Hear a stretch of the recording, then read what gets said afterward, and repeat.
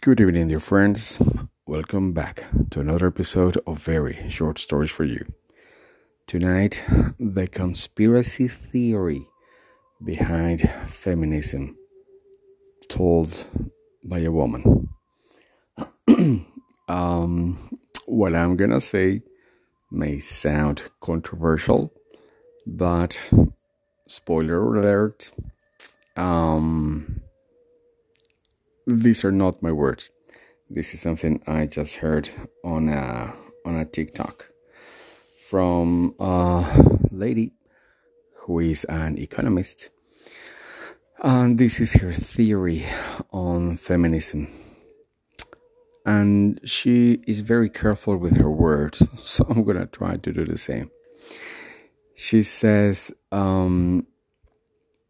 despite and beyond the fact that feminism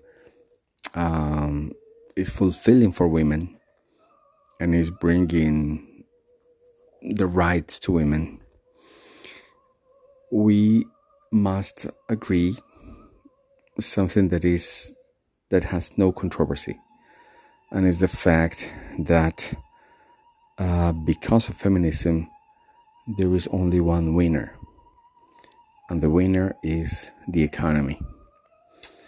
Some women today feel lonely, some women today feel detached, some others feel fulfilled and professional and happy.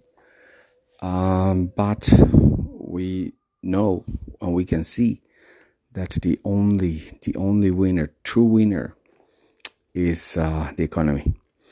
If in the past a family would buy a house, now of course, because everybody's liberated, everybody buys two houses.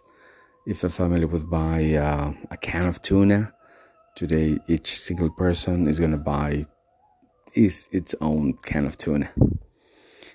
And so the lady says and thinks that even if people felt good before feminism or bad, it really doesn't matter. What matters is that she thinks this was something forced. She thinks this was something designed in order to bring new life into economy. And I think that's a very interesting concept to explore. Of course, we will never know. But as the category of these kind of theories, she says that there are forces that move behind the reality and the proper and belonging to capitalism. And I think it was a very bold assertion to make. What do you think? When I first heard it, I thought it was just crazy to hear something like that in these days coming from a lady. But I don't know if you pay attention to it. So what's your take on it?